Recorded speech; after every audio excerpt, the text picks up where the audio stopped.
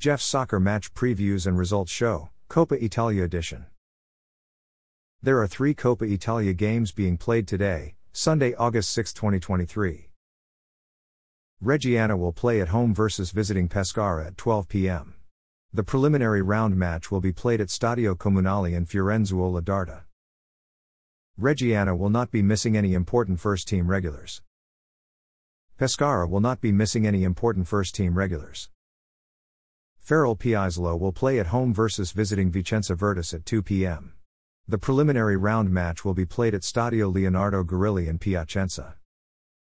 Ferrol Piazzolo will not be missing any important first-team regulars. Vicenza Virtus will not be missing any important first-team regulars. Cesena will play at home versus visiting Virtus Entella at 2:30 p.m. The preliminary round match will be played at Oragal Stadium Dino Manuzzi in Cesena. Cesena will not be missing any important first-team regulars. Virtus Entella will not be missing any important first-team regulars. Thanks for listening to this episode of Jeff's Soccer Match Previews and Results Show, Coppa Italia edition.